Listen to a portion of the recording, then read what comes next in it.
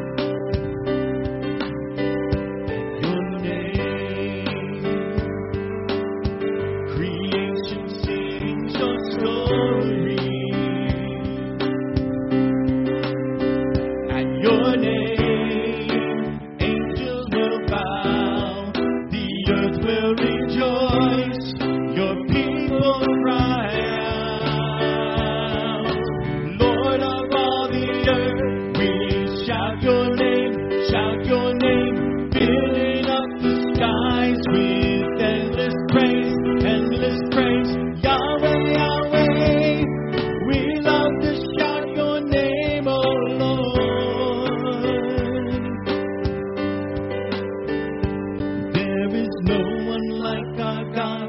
We will praise you, praise you. There's no one like our God. We will sing, we will sing. There is no one like our God. We will praise you, praise you. There's no one like our God. We will sing, we will sing. There is no one like our God. We will praise you, praise you. Jesus, you are God. We will sing. Lord of all the earth, we shout your name, filling up the skies with endless praise, endless praise. Yahweh, Yahweh, we love to shout your name, oh Lord.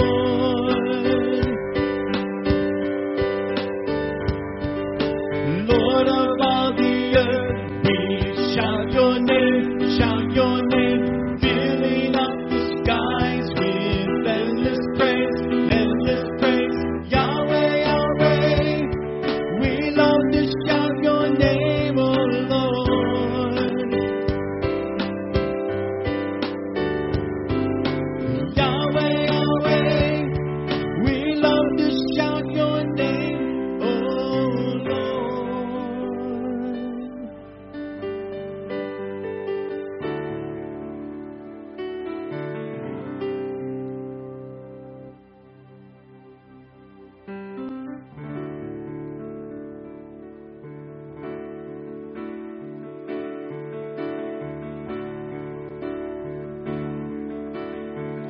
You were the Word at the beginning, one with God the Lord Most High. Your hidden glory in creation, now revealed in you are Christ. What a beautiful name it is. What a beautiful name it is. The name of Jesus Christ, my King. What a beautiful name it is. Nothing compares to this. What a beautiful name it is. The name of Jesus.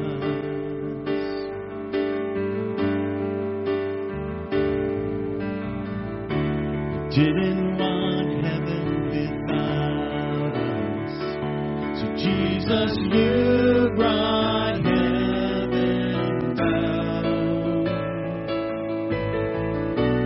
Sin was great, your love was greater.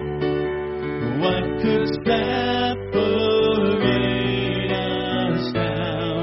What a wonderful name it is. What a wonderful name it is. The name of Jesus Christ, my King. What a wonderful name it is. Nothing compares to this. What a wonderful name it is. The name of Jesus. What a wonderful name it is. The name of Jesus.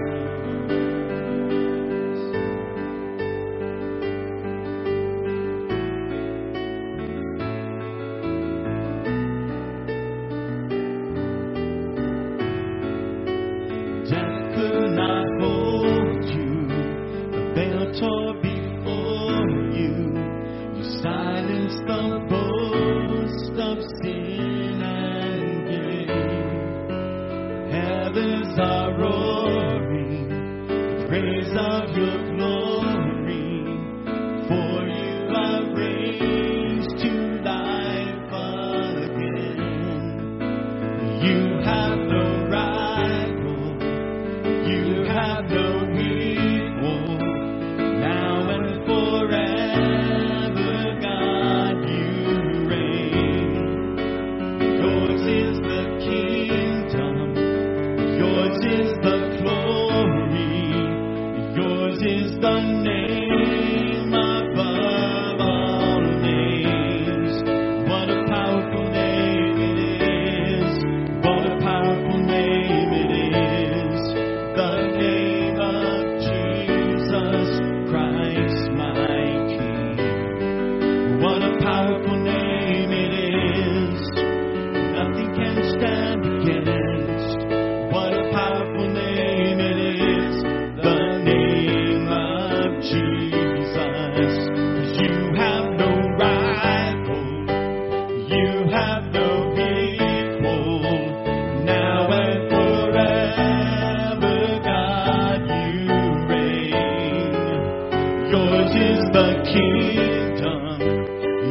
is the glory. Yours is the name above all names. What a powerful name it is. What a powerful name it is. The name of Jesus Christ, my King. What a powerful name it is. Nothing can stand against. What a powerful name it is. The name of Jesus. What a powerful name it is. The name of Jesus. What a powerful name it is. The name of Jesus.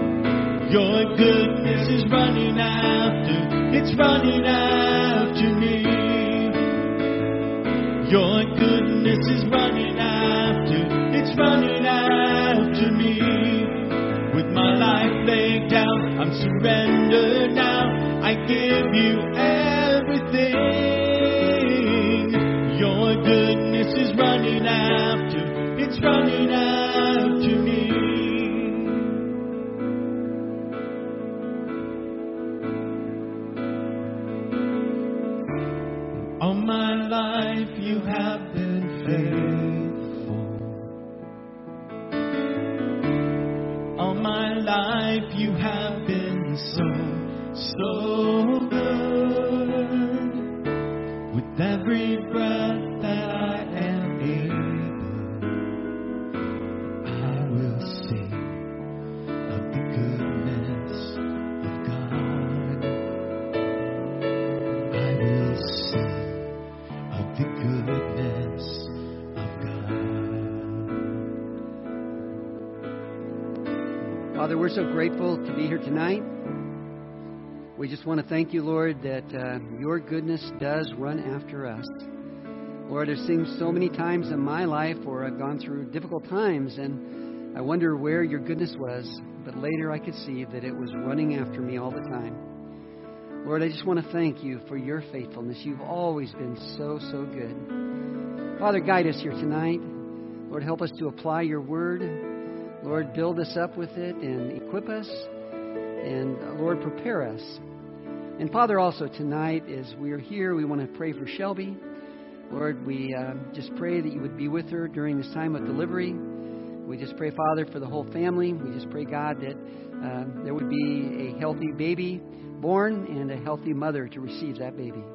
So, Lord, we lift them up in your care. We pray in Jesus' name. Amen. Well, good evening. Good evening to you those online as well. And it's always such a privilege for me to stand before you and teach you God's Word or share God's Word with you.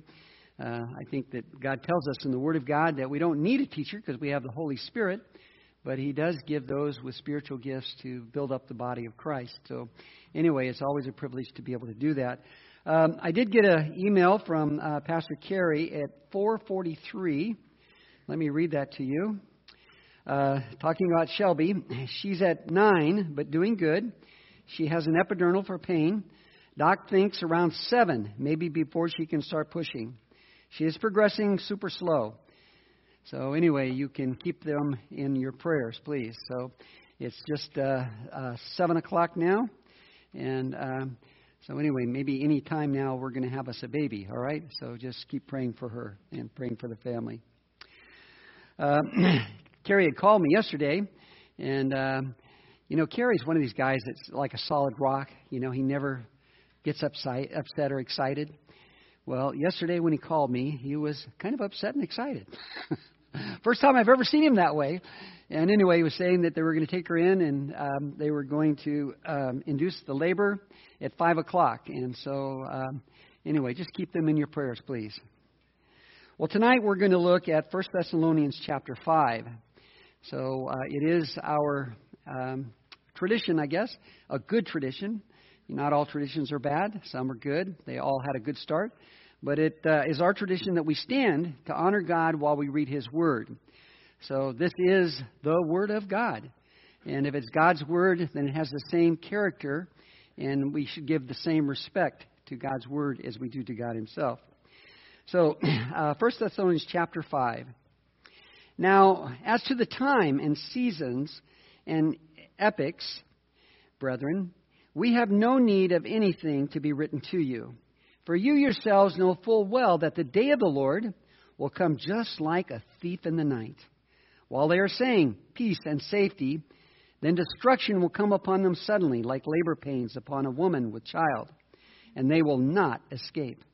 But you, brethren, you are not in darkness, that the day would overtake you like a thief. For you are all sons of light and sons of day. We are not of night nor of darkness. So then, let us not sleep as others do, but let us be alert and sober. For those who sleep do their sleeping at night, and those who get drunk at night. But since we are of the day, let us be sober, having put on the breastplate of faith and love, and as a helmet the hope of salvation. For God has not destined us for wrath, but for obtaining salvation through our Lord Jesus Christ, who died for us, so that whether we are awake or asleep, we will live together with Him. Therefore, encourage one another and build up one another, just as you are also doing. But we request you, brethren, that you appreciate those who diligently labor among you, and have charge over you in the Lord and give you instruction, and that you esteem them very highly in love because of their work. Live in peace with one another. We urge you, brethren, admonish the unruly, encourage the faint-hearted, help the weak, be patient with everyone. See that no one repays another evil for evil, but always seek after that which is good for one another and for all people. Rejoice always, pray without ceasing. In everything give thanks, for this is God's will for you in Christ Jesus. Do not quench the Spirit, and do not despise prophetic utterances, but examine everything carefully. Hold fast to that which is good. Abstain from every form of evil. Now may the God of peace himself sanctify you entirely. And may your spirit and soul and body be preserved complete, without blame, at the coming of our Lord Jesus Christ. Faithful is he who calls you, and he also will bring it to pass. Brethren, pray for us. Greet all the brethren with a holy kiss. I adjure you by the Lord to have this letter read to all the brethren. The grace of the Lord Jesus Christ be with you. You may be seated. Now, of course, chapter 5 comes after what? Chapter 4. And so if we want to understand the Bible, we have to read it in its context. So let me just go back up into chapter 4, verse 13, to kind of give the context of this passage. Evidently, there were those in Thessalonica. Now, let me also just talk a little bit about the church in Thessalonica. If you look in Acts chapter 17, you get some history about this church, about how Paul established it, how he was there just a very short time. I think probably less than 2 months. And the Judaizers came and they ran him out of town. And he had to escape for his life. He went to Athens. But the thing that I think is very significant here is the very short time that he was at that church. And as we look at the things that Paul wrote to them, we see that they had a strong theology, even though they were only a few months old in the Lord. And if you look at the context of the book of Acts, you find that this letter was written perhaps weeks after he left the church. So this is a very, very young church that he is writing to. But in chapter 4, evidently, because of what he says here, not because we have any other sources, but there were some people in that very short time who had died and gone on to be with the Lord. And they obviously had some questions. Well, what about those people? So in chapter 4, he addresses that in verse 13. He says, but we do not want you to be uninformed, brethren, about those who are asleep. In other words, those who have passed away, who are believers, so that you will not grieve as do the rest who have no hope. So those who don't have Christ have no hope about what lies beyond death's door. Verse 14, for we believe that Jesus died and rose again, even so God will bring with him those who have fallen asleep in the Lord. For this we say to you by the word of the Lord, that we who are alive and remain until the coming of the Lord will not precede those who have fallen asleep. For the Lord himself will descend from heaven with a shout, and with the voice of the archangel, and with the trumpet of God, and the dead in Christ will rise first. Then we who are alive and remain will be caught up together with them in the clouds to meet the Lord in the air, and so we shall always be with the Lord. Therefore comfort one another with these words. So that is the context of chapter 5. So we get to chapter 5, and he says, now as to the times, and can anybody tell me how to pronounce that word? Is that epics or epochs? How do you pronounce that word? Epochs? That's what I thought. Okay.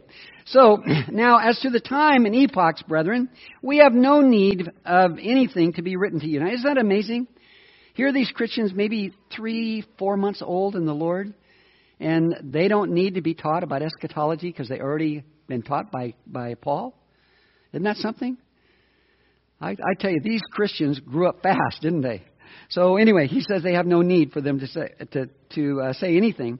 In Acts chapter 1, speaking of this word epochs, he says, so when they had come together, they were asking him, saying, Lord, is it this time that you restore the kingdom to Israel? And he said to them, it is not for you to know the times or epochs which the Father has fixed in his own authority. So the word epochs or epics or however you want to pronounce that, I don't know. It is there's really no English equivalent to this word, and it basically means an appropriate or opportune time. And so what he's saying is that it's this season. It's this time that God has foreordained these events to take place. He says we don't need to write to you about when that happens. And he tells us why. He says, he goes on to say in verse 2, "For you yourselves know full well that the day of the Lord will come like a thief in the night. While they're saying peace and safety, then destruction will come upon them. Suddenly, like labor pains upon a woman with child." That's kind of relevant to it, isn't it? "They will not escape." So anyway, they already know full well that this day will come like a thief in the night. When does the thief come? He comes at the time that you least expect him to come. He plans it that way. I mean, I think every thief is kind of stupid, but they're not dumb, okay? So they're not going to come when you expect them. Jesus is so much smarter than any thief. When he comes, he is going to come at the most least expected time. You know what I think? I think the rapture is going to take place. And I think that that the beast, the Antichrist, is going to take credit for that. And he is going to say to the people, he's going to say, "I got rid of those pesky Christians. Those people that are always condemning you and saying that you're going to be judged and that you're sinners. I got rid of them for you. So now, I promise you, this great time, this utopia is coming because we got rid of all those bad Christians." And so they'll be saying peace and safety. It'll be the most least expected time. It will be like a thief coming. They'll never expect it to happen. And it will happen. Now, the day of the Lord is not just one specific day. The day of the Lord is a day of judgment, a day of justice. It's a day of restoration. It's a day that God intervenes into mankind. In the past, there have been several days of the Lord. Let me read to you in Joel chapter 1. Verse 15 and then 11 through 15. "Alas, for the day of the Lord is near, and it will come as destruction from the Almighty. The Lord utters his voice before his army. Surely his camp is very great. For strong is he who carries his word. For the day of the Lord is indeed great and very awesome. Who can endure it? Yes, even now, declares the Lord, return to me with all your heart and with fasting and weeping and mourning, and rend your heart and not your garments. Now return to the Lord your God, for he is gracious and compassionate, slow to anger, abounding in loving kindness, and relenting of evil. Who knows whether he will not turn and relent and leave a blessing behind him, even a grain offering and a drink offering for the Lord your God. Blow a trumpet in Zion." Now this was prophecy was given to the people at Joel's time, and it was the time that he was warning them that the Babylonians were going to come and take and judge them. It was going to be a day of the Lord. But if they would repent, then the day of the Lord would not be a day of destruction. So that was a day of the Lord. There were other passages of scriptures as well. In 1 Peter chapter 3, the great day of the Lord, in verse 10 says, "But the day of the Lord will come like a thief, in which the heavens will pass away with a roar, and the elements will be destroyed with intense heat, and the earth and its works shall be burned up." So there's coming a future day of the Lord, probably the last day of the Lord in human history, when God will destroy the present heaven and earth, and he will create a new heaven and a new earth. And that is called the day of the Lord. So the day of the Lord is not one specific day. It is a time of God's intervention into human affairs, where he acquits the righteous and he judges the guilty. In Amos chapter 5, verse 18 through 20, it says, "Alas, you who are longing for the day of the Lord, for what purpose will the day of the Lord be to you? It will be darkness and not light, as when a man flees from a lion and a bear meets him, or goes home and leans his hand against the wall and a snake bites him. Will not the day of the Lord be darkness instead of light, even gloom with no brightness in it?" You see, the people in Amos's day, they were looking for the day of the Lord, that he would come and deliver them from all of their enemies. But yet he tells them here that even if they escape when they go home, the day of the Lord will find them there in judgment as well. And then in Isaiah chapter 2, verse 12, it says, "For the Lord of hosts will have a day of reckoning against everyone who is proud and lofty, and against everyone who is lifted up, that he may be debased, and will come just like a thief in the night." So again, a thief comes at the most least expected time, when everybody is asleep, when the alarms are off, when everyone is at peace. And Jesus says, when they're crying peace and safety, so the Lord will come as a thief in the night. Verse 3, "And while they were saying peace and safety, then destruction will come upon them suddenly like labor pains upon a woman with child, and they will not escape."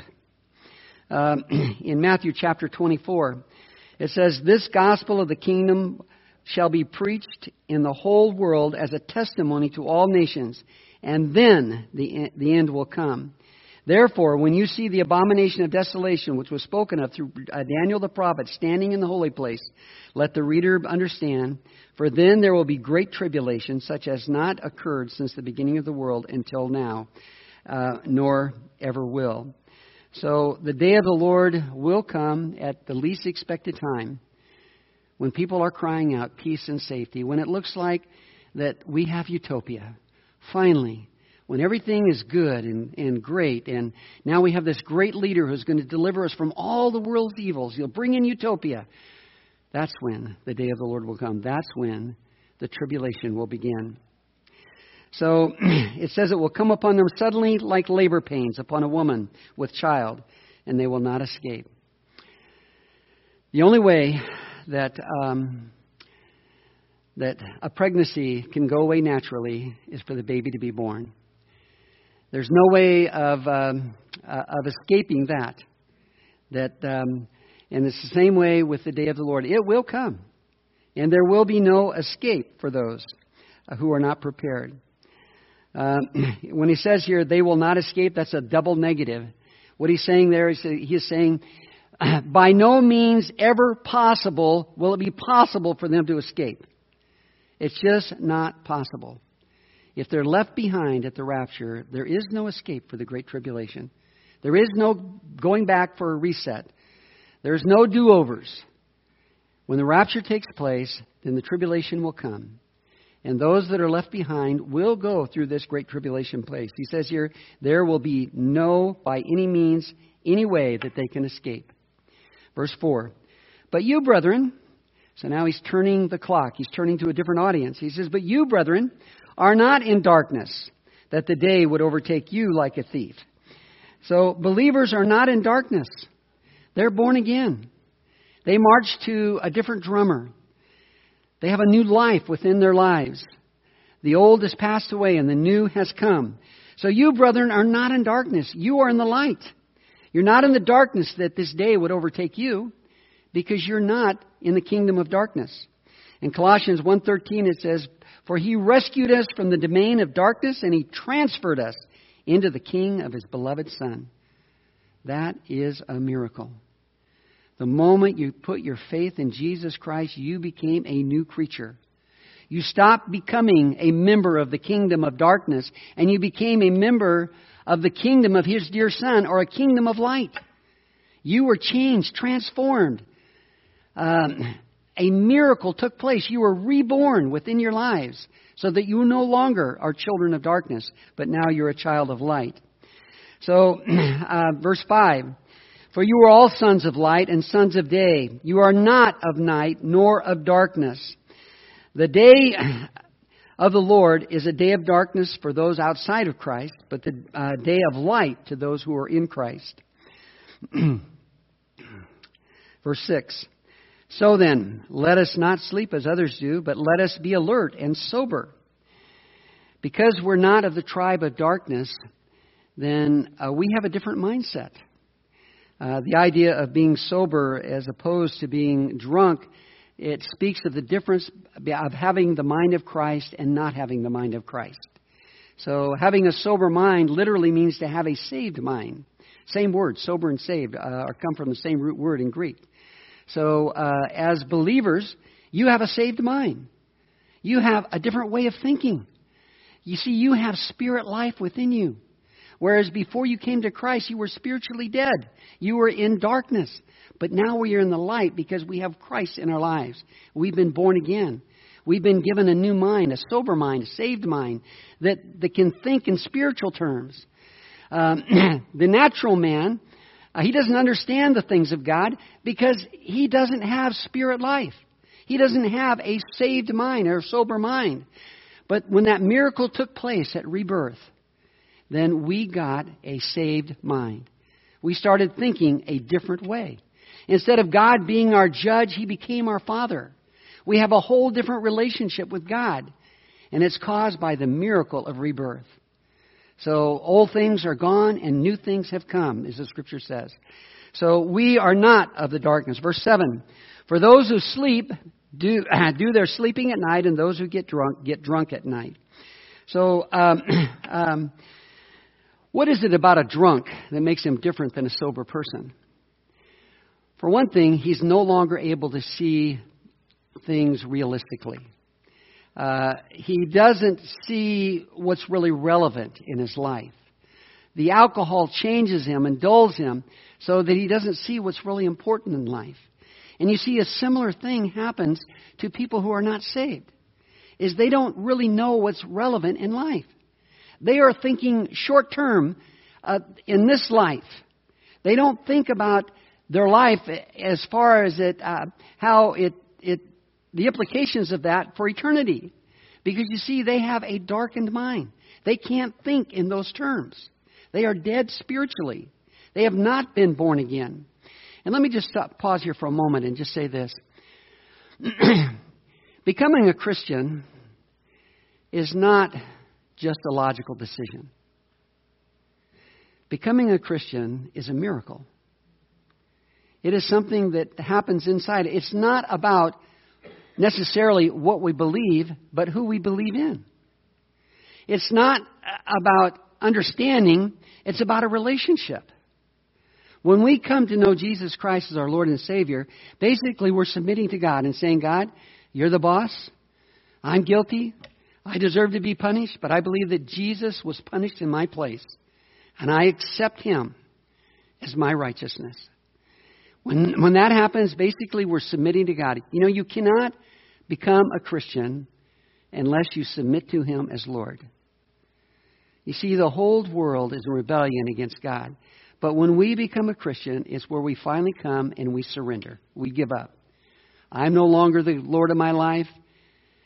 You are Lord of my life. I am no longer God. I'm no longer capable of making decisions in my life and leading my life. You are the Lord of my life. I submit to you and your authority. I no longer rebel against you. I want you to come into my life and change me because I certainly cannot change myself. And so God comes into our life and He changes us. He puts His Spirit within us. He gives us a saved mind. We are born again. It's a miracle.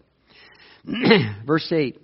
But since we are of the day, let us be sober, having put on the breastplate of faith and love and a helmet of salvation and the hope of salvation. So he tells us here basically to put on the armor of God because we are different people. We are of the day. Let us be sober. Let us think about life in terms of God in charge of our lives. As God involved in everything that we do. As a God who's going to take us to be with Him for eternity. As Jesus is our best friend. As talking to God every day. That we come into spirit life. And we live with God. And we'll talk about that more later. Verse 9. For God has not destined us for wrath, but for obtaining salvation through our Lord Jesus Christ. As I look at this passage right here, I believe that's why Christians will not go through this great tribulation period. It's because we're not destined for wrath, and that is called the day of God's great wrath. And we're not destined to that, so I believe that's why the rapture comes first. And I believe that's why the Antichrist will use the rapture to make the whole world believe this lie, that he's the one that's responsible for getting rid of these pesky Christians. You know, that are always telling us that we're, you know, what's wrong and that we're condemned without Christ. And, you know, and He will deliver or say He's delivering the world from us. And so at that time, the tribulation will start.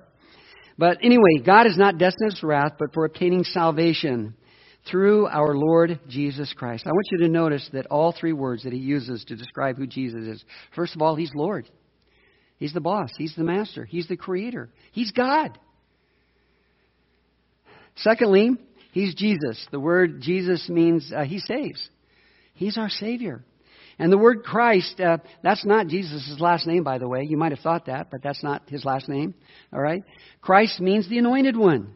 It talks about what he has done. He is the anointed one who came from God to bring us salvation. He is that chosen one. So whenever you read Jesus Christ, think of it in those terms, that he is that special one that God sent to this earth to redeem us, to save us. There is no other Savior. There is no other way to get into heaven except through Jesus Christ. He is the Christ. He is the anointed one. He is the one that God sent to provide salvation for us. So, God has not destined us for wrath, but for obtaining salvation through our Lord Jesus, the Anointed. In Revelation chapter 6, verses 15 through 17, it says, "And the kings of the earth, and the great men, and the commanders, and the rich, and the strong, and every slave and free man hide themselves in caves and among the rocks of the mountains. And they said to the mountains and the rocks, Fall on us and hide us from the presence of him who sits on the throne, from the wrath of the Lamb. For the great day of wrath has come, and who is able to stand?" So God is the one who is saving us from that great day of wrath. We are not destined for wrath, but for salvation. Verse 10, talking about Jesus Christ, our Lord Jesus Christ. Verse 10, who died for us, so that whether we are awake or asleep, we will live together with him. So, there's the promise we have of that blessed hope. You know, we had a funeral this last week, and, I think of the blessed hope that we have. That death for us is not death, but it's the doorway into life, into eternal life. And he is that blessed hope. So whether we are awake when Jesus comes, or we've already passed through death's door, we live together with him forever. To be absent from the body is to be present with the Lord. We have that blessed hope. There are those who have no hope, but we have that blessed hope. Speaking of that, in 2 Corinthians chapter 4, it says, "For the momentary light affliction is producing for us an eternal weight of glory, far beyond all comparison. While we look not at the things which are seen, but at the things which are not seen. For the things which are seen are temporal, but the things which are not seen are eternal." So, the things that we cannot see, those spiritual things, they're more real than the material things that we see around us. In 2 Corinthians chapter 5, it goes on to say, "For we know that if the earthly tent, which is our house, is torn down," that is our body, "we have a building from God, a house not made with hands, an eternal one in heaven. For indeed in this house we groan, longing to be clothed with our dwelling from heaven." I think most of you are near my age. Some of you are not. But when you get to be my age, every day when you wake up, at least I do, I groan. I have aches and pains that just came somewhere out of the night and attacked my body. And it happens every morning until I finally get things stretched out and I can move again. So anyway, our bodies groan. Verse 3, "Inasmuch as we have put on, will not be found naked. For indeed, while we are in this tent, we groan, being burdened, because we do not want to be unclothed, but to be clothed, so that what is mortal will be swallowed up by life. Now he who prepared us for this very purpose is God, who gave to us the Spirit as a pledge. Therefore, being of good courage, and knowing that while we are at home in the body, we are absent from the Lord, for we walk by faith, not by sight. We are of good courage, I say, prefer rather to be absent from the body and to be at home with the Lord. Therefore, we also have as our ambition, whether at home or absent, to be pleasing to him. For we must all appear before the judgment seat of Christ, so that each one may be recompensed for his deeds in the body, according to what he has done, whether good or bad." Verse 11 goes on to say, "Therefore, encourage one another and build up one another, just as you are also doing." These are encouraging words for us as believers. We need to be encouraged. Anybody here get discouraged? Do you? I mean, you look around us, you see all the stuff that's happening. I mean, you see just crazy things going on around us today. Things we would have never dreamed of in our childhood or our young adult years, you know. And it's easy to get discouraged until we get into the Word of God and we look at His promises. They encourage us. As we'll see here a little bit later, God does cause all things to work together for the good for those who love Him and are called according to His purpose. We need to give thanks for all things, for this is the will of God in Christ Jesus concerning you. God's got a plan. And guess what? All of human activities are going right down that plan for God. He's still in charge. Let's go on. Verse 12.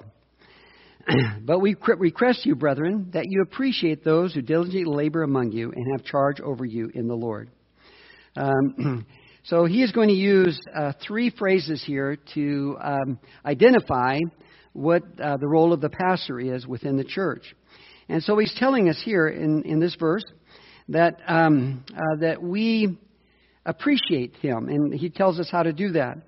So the word here, appreciate, means to see with insight. That is, that we recognize their unique position. Who calls the pastor? Do churches call pastors? All right, God calls the pastor. He does. God places him here.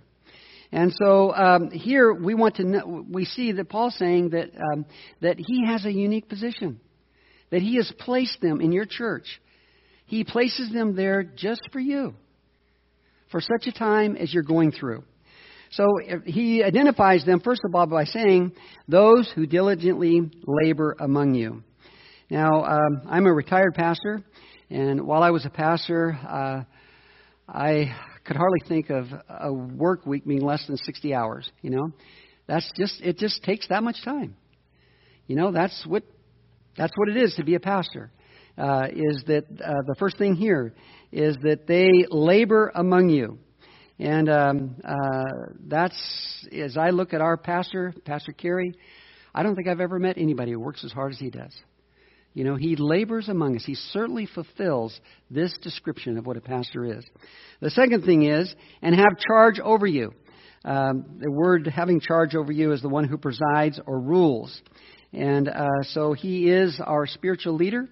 In Hebrews chapter 13, verse 17, it says, obey your leaders and submit to them, for they keep watch over your soul. Now here he's specifically talking about spiritual leaders. They are those who watch over your soul, as those who will give an account, and let them do this with joy and not with grief, for this would be unprofitable for you. So the second thing we see is that they have charge over you. They have authority. They have spiritual authority. And by having spiritual authority, then we are called to submit to that authority, because that's what God's Word says. You know, when I was a pastor, it was really hard for me to preach on these passages because, you know, I was saying, you got to submit to me.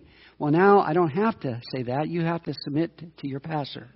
That's what God calls us to do. In 1 Timothy chapter 3 and verse 1, it says, it is a trustworthy statement. Okay? So what he's saying here, now listen up, this is very important about what I'm going to say. This is a trustworthy statement. If any man aspires to the office of overseer, it is a fine work he desires to do. I think that God places that desire within a pastor who's called. You know, I can speak for myself, and when God called me into ministry, I couldn't do anything else. I didn't want to do anything else. God placed that desire within me. And just as it says in this passage, is that that if any man aspires to the office of pastor or overseer, it is a fine work he desires to do. So the work that your pastor does, that's a fine work that he's doing. And God calls us to, it says right here in this passage, again, let me read it. He says, obey your leaders and submit to them, for they watch over your soul as one who must give an account. And notice the last part of this. You know, when you submit to your pastor, in a way, it's kind of selfish. Because it goes on to say, let them do this with joy and not with grief, for that would be unprofitable for you. So if you want it to be profitable for you, then he calls you to submit to your spiritual leaders. And the third description is, and gives you instruction. So the word here literally means to place before the mind. And so it's putting God's word and placing it before your mind. I think that's one of the primary duties of a pastor, is placing God's Word in your mind in such a way that you understand it and in such a way that you can apply it to your life. Verse 13, and that you esteem them very highly in love because of their work. Live in peace with one another. So he tells us to esteem them very highly, to put them in a prominent place into our lives, to lift them up. And again, I'm not saying that you have to like everything about your pastor. You don't have to like all of his sermons or what he's doing, but you need to esteem him very highly. You need to respect him, and you need to submit, because that's what God's Word says. And if you do, then it will go well with you, and it'll be good for you. And he says, let them do this with joy and not grief, for this would be unprofitable for you. You want to have a profitable life, a spiritual life? Then make your pastor happy, okay? Let them do this with joy and not with grief. And then he says to do this because of their work. Now, I've been in ministry for a long time, so I've got a lot of experiences in ministry. And actually, I've gone through like 2 church splits, and those are never very fun. And I can tell you, though, that when a congregation does not respect the pastor, then the work suffers. And so that's what he's saying right here. He says, because of their work. If you want the work of God to go forward, if you want the work of God to prosper, then a lot of that depends upon our attitude toward our spiritual leaders. Does that make sense? So anyway, he says this is another reason why we need to esteem them very highly in love, is because of their work. And then he goes on to say, live in peace with one another. And I think that that is directly related to our relationship with our pastor and with one another within the church. So we want to live in peace with one another. Let me, there are times when, not every pastor is perfect. I wasn't a perfect pastor for sure. My wife can tell you that, and so can my kids. But, a pastor doesn't have to be perfect. It's the office that we respect, okay? And so let's keep doing that. Let me read the qualification for a pastor from 1 Timothy 3. It says, it is a truthful statement. If any man aspires to the office of overseer, it is a fine work he desires to do. An overseer, then, must be above reproach, the husband of one wife or a one-woman man, temperate, prudent, respectable, hospitable, able to teach, not addicted to wine or pugnacious, but gentle, peaceable, free from the love of money. He must be one who manages his own household well, keeping his children under control with all dignity. But if a man does not know how to manage his own household, how will he take care of the church of God? And not a new convert, so that he will not become conceited and fall into condemnation incurred by the devil. He must have a good reputation with those who are outside the church, so that he will not fall into reproach and the snare of the devil. So these are qualifications for a pastor.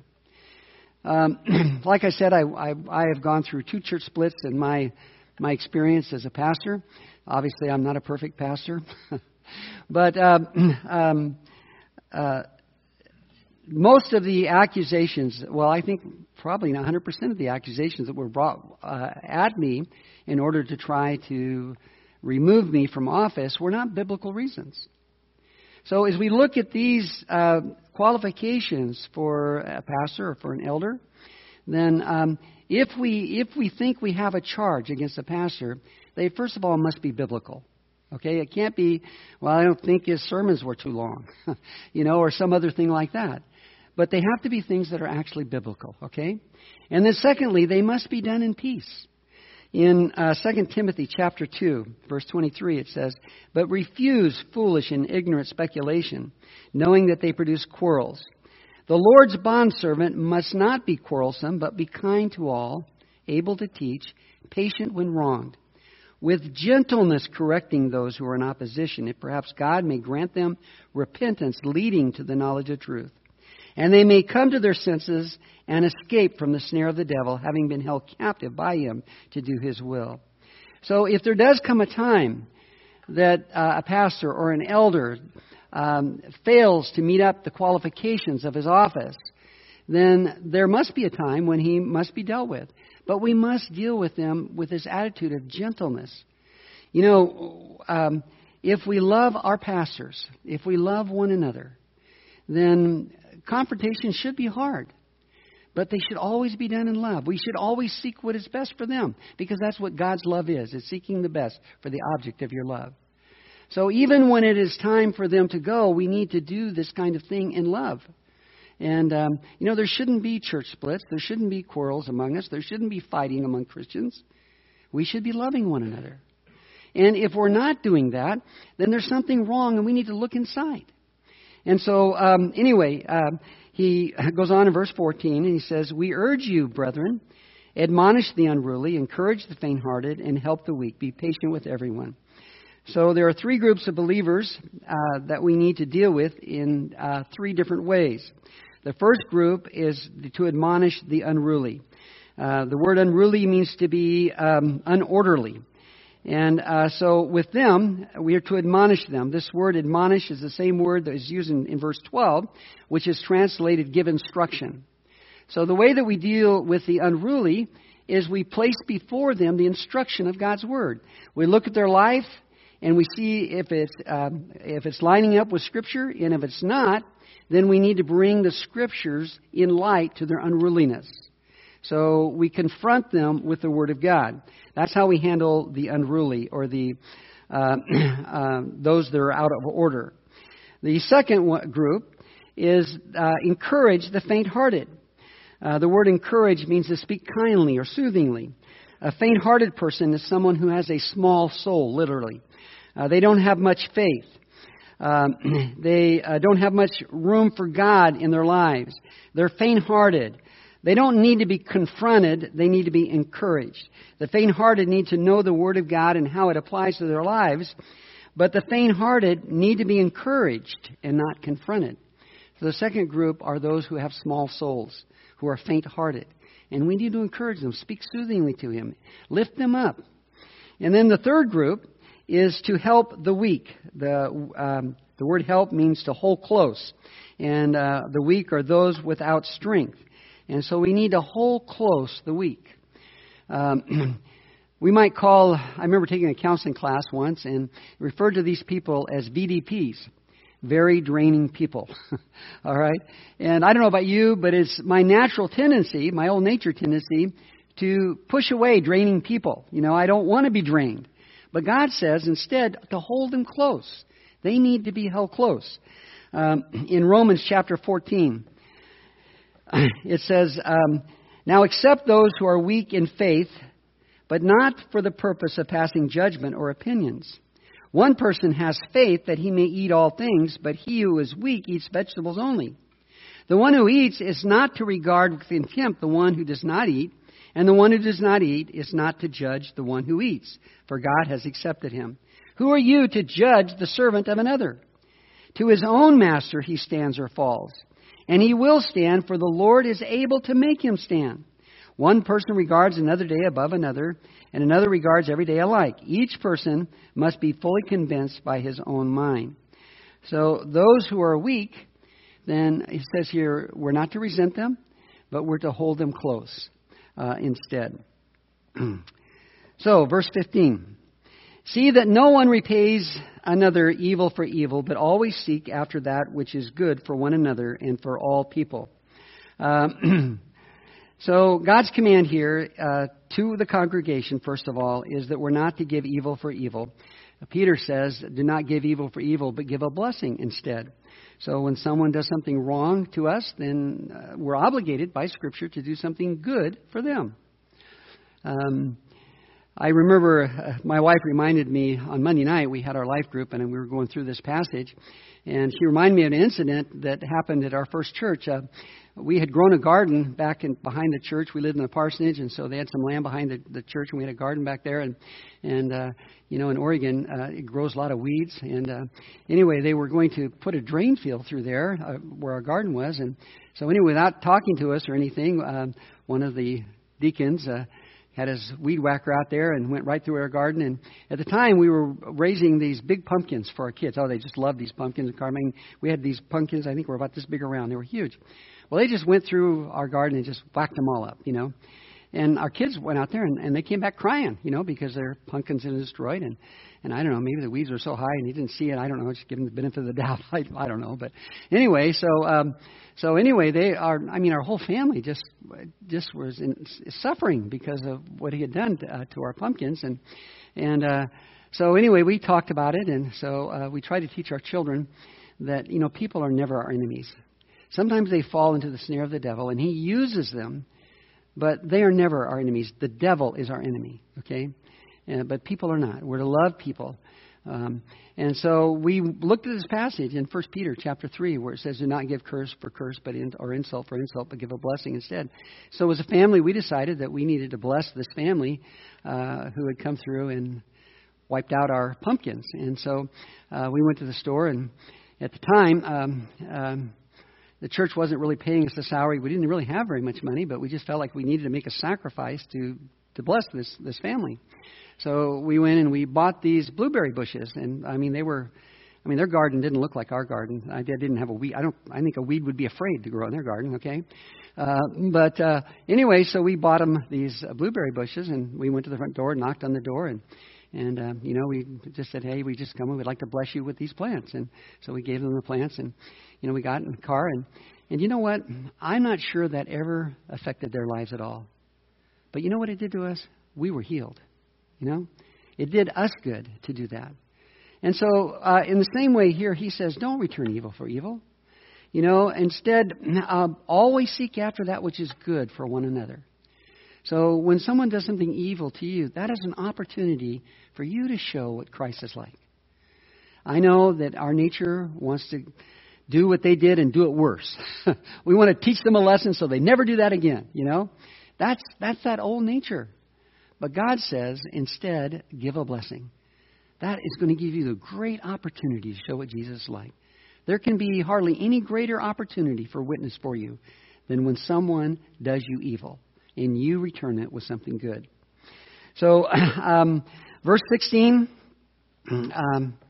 he says, rejoice always. Now, this is not a suggestion. This is a command.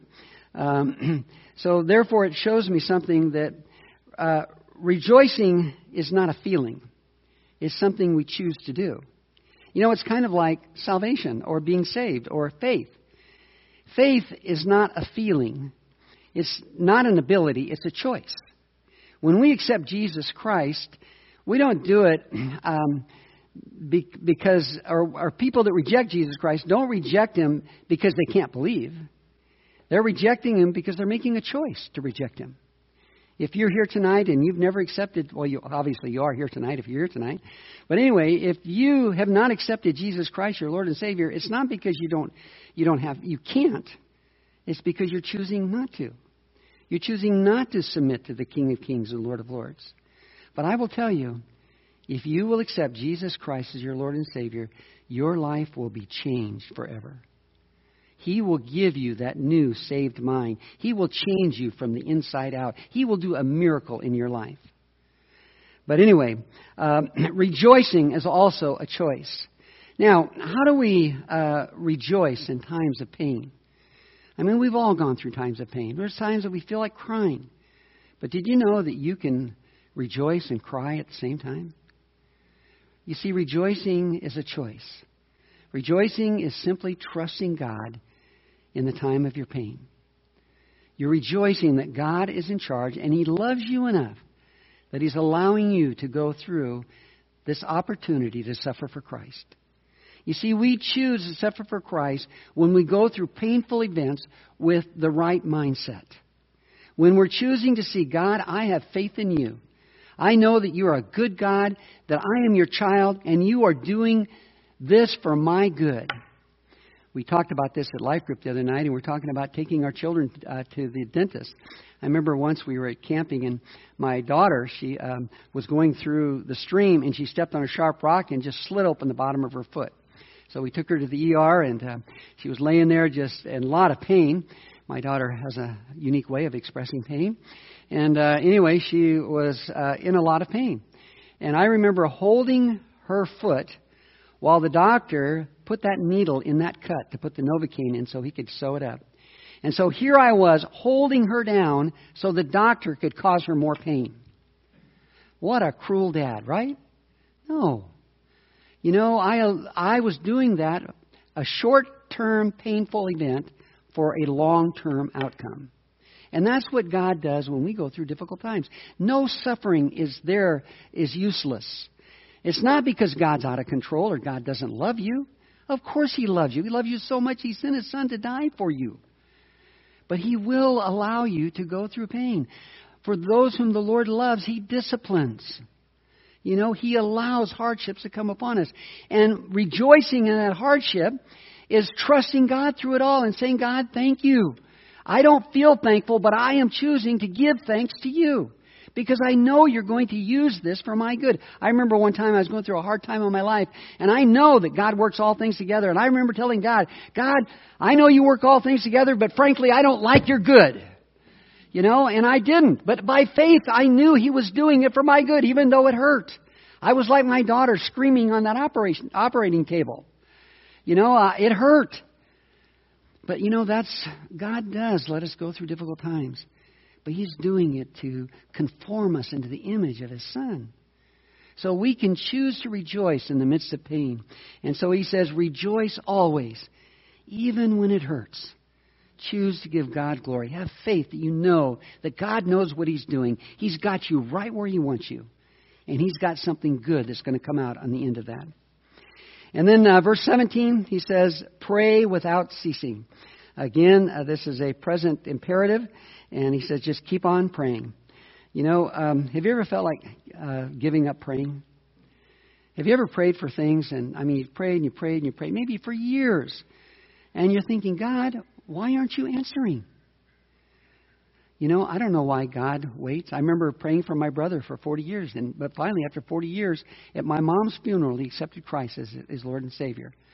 Became a changed man overnight, just like that. You know, it took 40 years for me to pray. And I don't know. I'm sure other people were praying. I know my mom was praying for him. My sister was praying for him. But, you know, I don't know why God doesn't answer prayer right away. And sometimes God answers prayer by saying no. You know, He is a very intelligent God. He knows what He's doing. And so He says here, pray without ceasing. Just keep on praying. You know, we have a prayer meeting, and this is a shameless plug, I guess. We have a prayer meeting on Monday mornings at 6 o'clock. You're all welcome. Fill up the room. Make us move into here, all right? And we've been praying now for about 3 or 4 years, and I've been praying for revival. And I haven't seen much revival happen around here lately. Has anybody seen any revival? I'd like to see some myself. But you know what? I'm going to keep coming and praying. You know, let me just tell you something here, okay? We don't necessarily obey God for the right results. We obey God out of obedience. We obey God out of faith, okay? Can you trust God enough to just keep on praying? You know, when Jesus was teaching about prayer in Luke, he talked about the unjust judge and how this widow came to him day after day after day, asking for deliverance from her creditors or whoever it was. I can't remember exactly. And so finally, the judge says, okay, I'm going to give this woman not because I want to, but because I'm tired of her coming before me. And then he uses that as an illustration for persevering in prayer. And at the very end of that, he says something very significant. He says, will the Lord find faith on the earth when He comes? In other words, will He find you still praying when He comes? Will He still find you praying for that prodigal daughter or son? Will He still find you praying when you see no results? Will He still find you praying out of faith, knowing that you are doing what pleases God? Do you know that God delights in the prayer of the upright? Do you know that? I find that so significant that me, Fred Butcher, puny little guy down here on planet Earth, can cause God delight. Isn't that amazing? And all I have to do is talk to Him. He delights in the prayer of the upright. So if there's no other purpose for prayer than to delight God, then what's wrong with that? So he goes on to say here, pray without ceasing, verse 18. In everything give thanks, for this is the will of God in Christ Jesus. You know what the word everything means in Greek? Everything. In everything give thanks. Are you having problems on the job? Give thanks. Give thanks for everything. Are you having problems with your kids? Give thanks. Just give thanks to God. You may not understand why God's doing what He's doing, but you can thank God He's in charge. You can thank God He's got a plan. You can thank God He knows what He's doing. You can thank God that He loves you and is choosing the very best for you. So give thanks in all things, for this is the will of God. You want to do the will of God? Then give thanks. It's God's will for you to give thanks. For this is the will of God in Christ Jesus, our Savior. Verse 19, do not quench the Spirit. Now, quenching the Spirit is like pouring cold water on a fire. It quenches it. And when we quench the Spirit, it's when we are quenching spiritual enthusiasm. When the Spirit of God is building up enthusiasm in other people, and we'll say, we've tried that before, it won't work, or we've never done it that way before. I remember one time when I was in the ministry, we had these pastors meeting, and we'd go to this pastor, we'd have these meetings. This one pastor always came, and I always thought that that he had the gift of discouragement. It didn't matter what idea we came up with. There was always something wrong with it. I think he just carried around a bucket of cold water to quench any fire that would ever get going. But anyway, he says here, quench not the Spirit. We don't have to walk around with our like this all the time, say that's not going to work, and just quench any good idea that's going on. Encourage people. Don't quench the Spirit. Verse 20, do not despise prophetic utterances. Now you're probably asking, well, what are prophetic utterances? Well, some people have teach that that the gift of prophecy is no longer relevant for today. That once the canon of the New Testament was completed, then we didn't need the gift of prophecy because we have the New Testament. We have the Word of God. I think that's a wonderful theory, but I think that's all it is a theory, because I can't find anywhere in Scripture that supports that idea. So I believe that the gift of prophecy, I think it's very rare, just like it was in Scripture. I think one time I went through the whole Bible and I looked at miracles and to see how many miracles took place in the Scriptures. And I think I figured out that if you averaged out all the time that the Scripture was written and all the miracles that were recorded in the Bible, that you had about one miracle a century. Okay? So, we look back and we look at these clusters of miracles and think that's the way it should all be. We should have all these miracles, but actually miracles were fairly rare even in the Bible. But what about the prophecy here? Well, I was kind of challenged by this at one time, and I thought, because this guy came in, he says, I got this prophecy for you, and he told me this prophecy, and well, it was a very interesting little story he told, but I wasn't sure it was a prophecy from God. And so I began to really pray about it and study the Scriptures and try to figure out, well, how do I know when a prophecy is God? And then I happened upon a passage of Scripture in Leviticus. It's Leviticus, okay? You might think, well, I never get anything out of Leviticus. But anyway, it's part of the law. And one of the things that he says in there is he says that when a person brings an accusation against another, he has to bring one or two witnesses. And I thought, okay, Lord, that's my answer. If you're going to speak to me through a prophetic utterance of someone, then I'd like to have two or three witnesses that are totally independent of one another. So in other words, this guy over here comes and he says, I got a prophecy for you. I'll listen to the prophecy and, I'm not going to think anything about it unless somebody from over here that I have no contact with this guy over here, he comes and tells me the same thing. And so I figure, okay, God, if you require one or two witnesses from us, then Lord, I'm going to require that from you. I don't think that's blasphemous or anything. That's what you require, so I think that's a good trade. What do you guys think about that? Think that's all right? So anyway, since then, I don't think I've ever had anybody that has done that. So I've never heard one of those kind of utterances. Now, I do still believe that God speaks to us prophetically, but I think that it needs to come in a situation like that. I think, let's see how many more verses I have here. Okay, I'll just tell you just one incident that happened to me. And you can just, if you think this is from God, that's fine. If you don't, I'm okay with that as well. But I'll just tell you this is what happened, all right? But anyway, we were having prayer time at my last church, and we prayed 4 mornings every week. We'd pray for at least an hour, and we got up early in the morning, and we'd meet, and we usually had about a dozen people coming to these prayer meetings. And so God began to do some pretty neat things during that time of our lives. And so anyway, we came one morning, and this one person said, I had this really weird dream. And he told his dream. And I thought, I had a real weird dream too. And I said, here, I'll share you mine. So I told him my dream. I said, in my dream, I saw this person, and they had their chin right on the table, just like this, And the scorpion came up and started stinging him right in the mouth. And pretty soon the mouth swollen up and closed, and the scab grew over it, and then it healed, and there was no mouth left. I just thought, I must have eaten some pizza or something last night, But anyway, it was just a weird dream. Well, this gal right on the left of me, standing right there, her face just turned white. She said, that's me. She said, I've been sharing about what God's been doing in our prayer time here, and every time I share, people criticize me. So last night I said, I'm not going to share anymore. Now, again, I think that dream was for that girl, for that gal. That he wanted to encourage her to keep sharing and giving witness of what God was doing in our lives. So anyway, if that was a prophetic utterance or prophetic, I don't know, but you can judge for yourself. But anyway, that happened, and I can just share it with you. Let's see. So he goes on to say, do not despise prophetic utterances, but examine everything carefully. Hold fast to that which is good. So he says, examine everything carefully. So, in other words, if somebody comes to you with a prophecy, or you hear an evangelist who says he's a prophet, then there's 3 ways of examining him. Okay, first of all, you can look at the Word of God. Is what he is saying, does it line up with Scripture? Okay, that's number 1.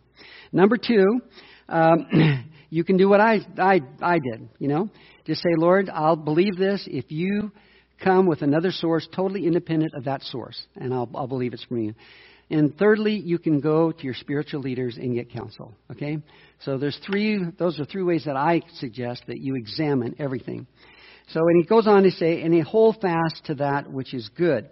It's interesting that this word here is moral goodness. Before, we had another word, he talked about good, and it was about benevolent good, but this here is a different word. It is moral good. And he says to examine everything carefully. In other words, actually literally, to examine by fire everything that is said here. But hold fast to that which is good.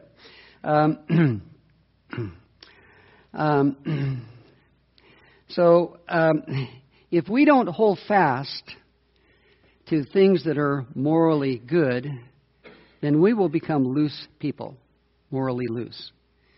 We have to hold it fast. The idea of holding fast here is to hold it firmly. We need to hold firmly moral goodness. You can't let it slip from your grasp. You have to hold it fast. That's what he's telling us here. Verse 22, abstain from every form of evil. In the previous chapter, in chapter 4, verse 3, it says, for this is the will of God, your sanctification. That is, you abstain from sexual immorality.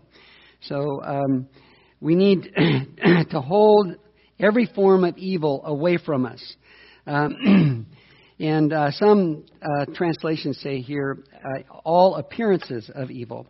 So even if it appears to be evil, even if it's not evil, but appears to be evil, then we need to abstain from it. So hold fast to that which is good. And the word hold fast is an intensified word. It means to hold on tightly. It's like when you're at the top of a roller coaster.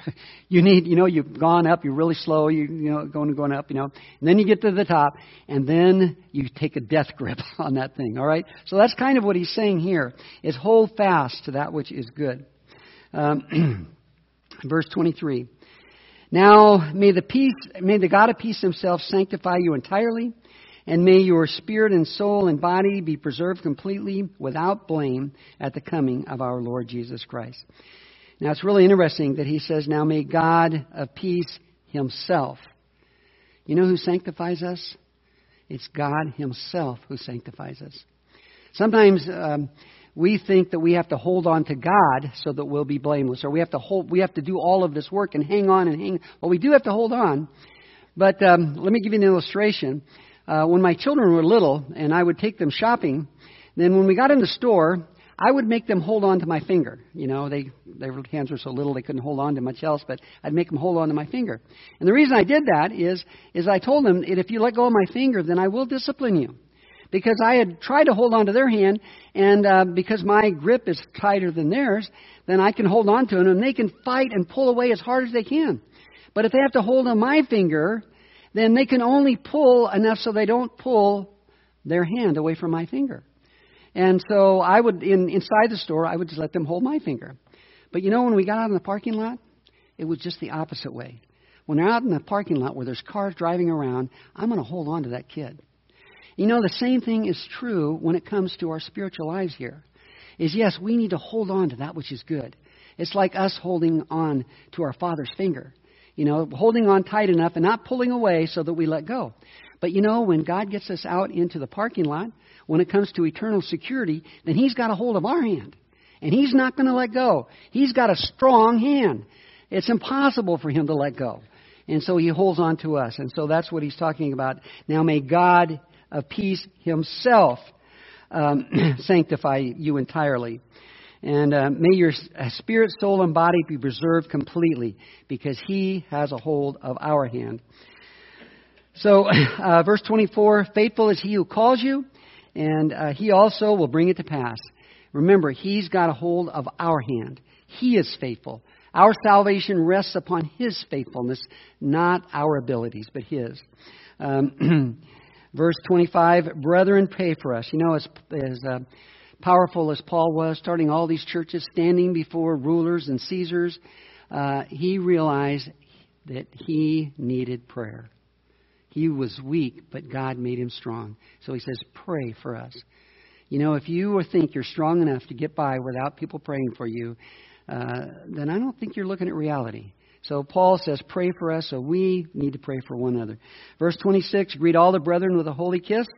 I've been to France several times, and as an American, I'm just a little bit embarrassed when they come up and kiss me on each cheek. But evidently that was their culture. In our culture, I think it would be give a strong handshake or give a hug. But anyway, greet one another. Love one another. Have brotherly love for each other. 27, I adjure you by the Lord to have this letter read to all the brethren. The word adjure here is a very strong word. And I think what he's saying is get into God's word. Let God's word be read to you. Verse 28, the grace of the Lord be with you, of Christ Jesus be with you. And again, I want you to notice, it's the Lord, He's the Master, it's Jesus, He's our Savior, He's Christ, the Anointed One, who came to save us from our sins. So God's unmerited favor is with us. God is indeed for us and not against us. He freely gives us His favor, lavished upon us. Let's pray. Father God, again, we're just thankful for your word, and just thank you for the encouragement of it. Lord, again, we just want to pray for Shelby and the baby, and we pray for the family that you give them your comfort, you'd watch over them during this difficult time. I pray in Jesus' name, amen.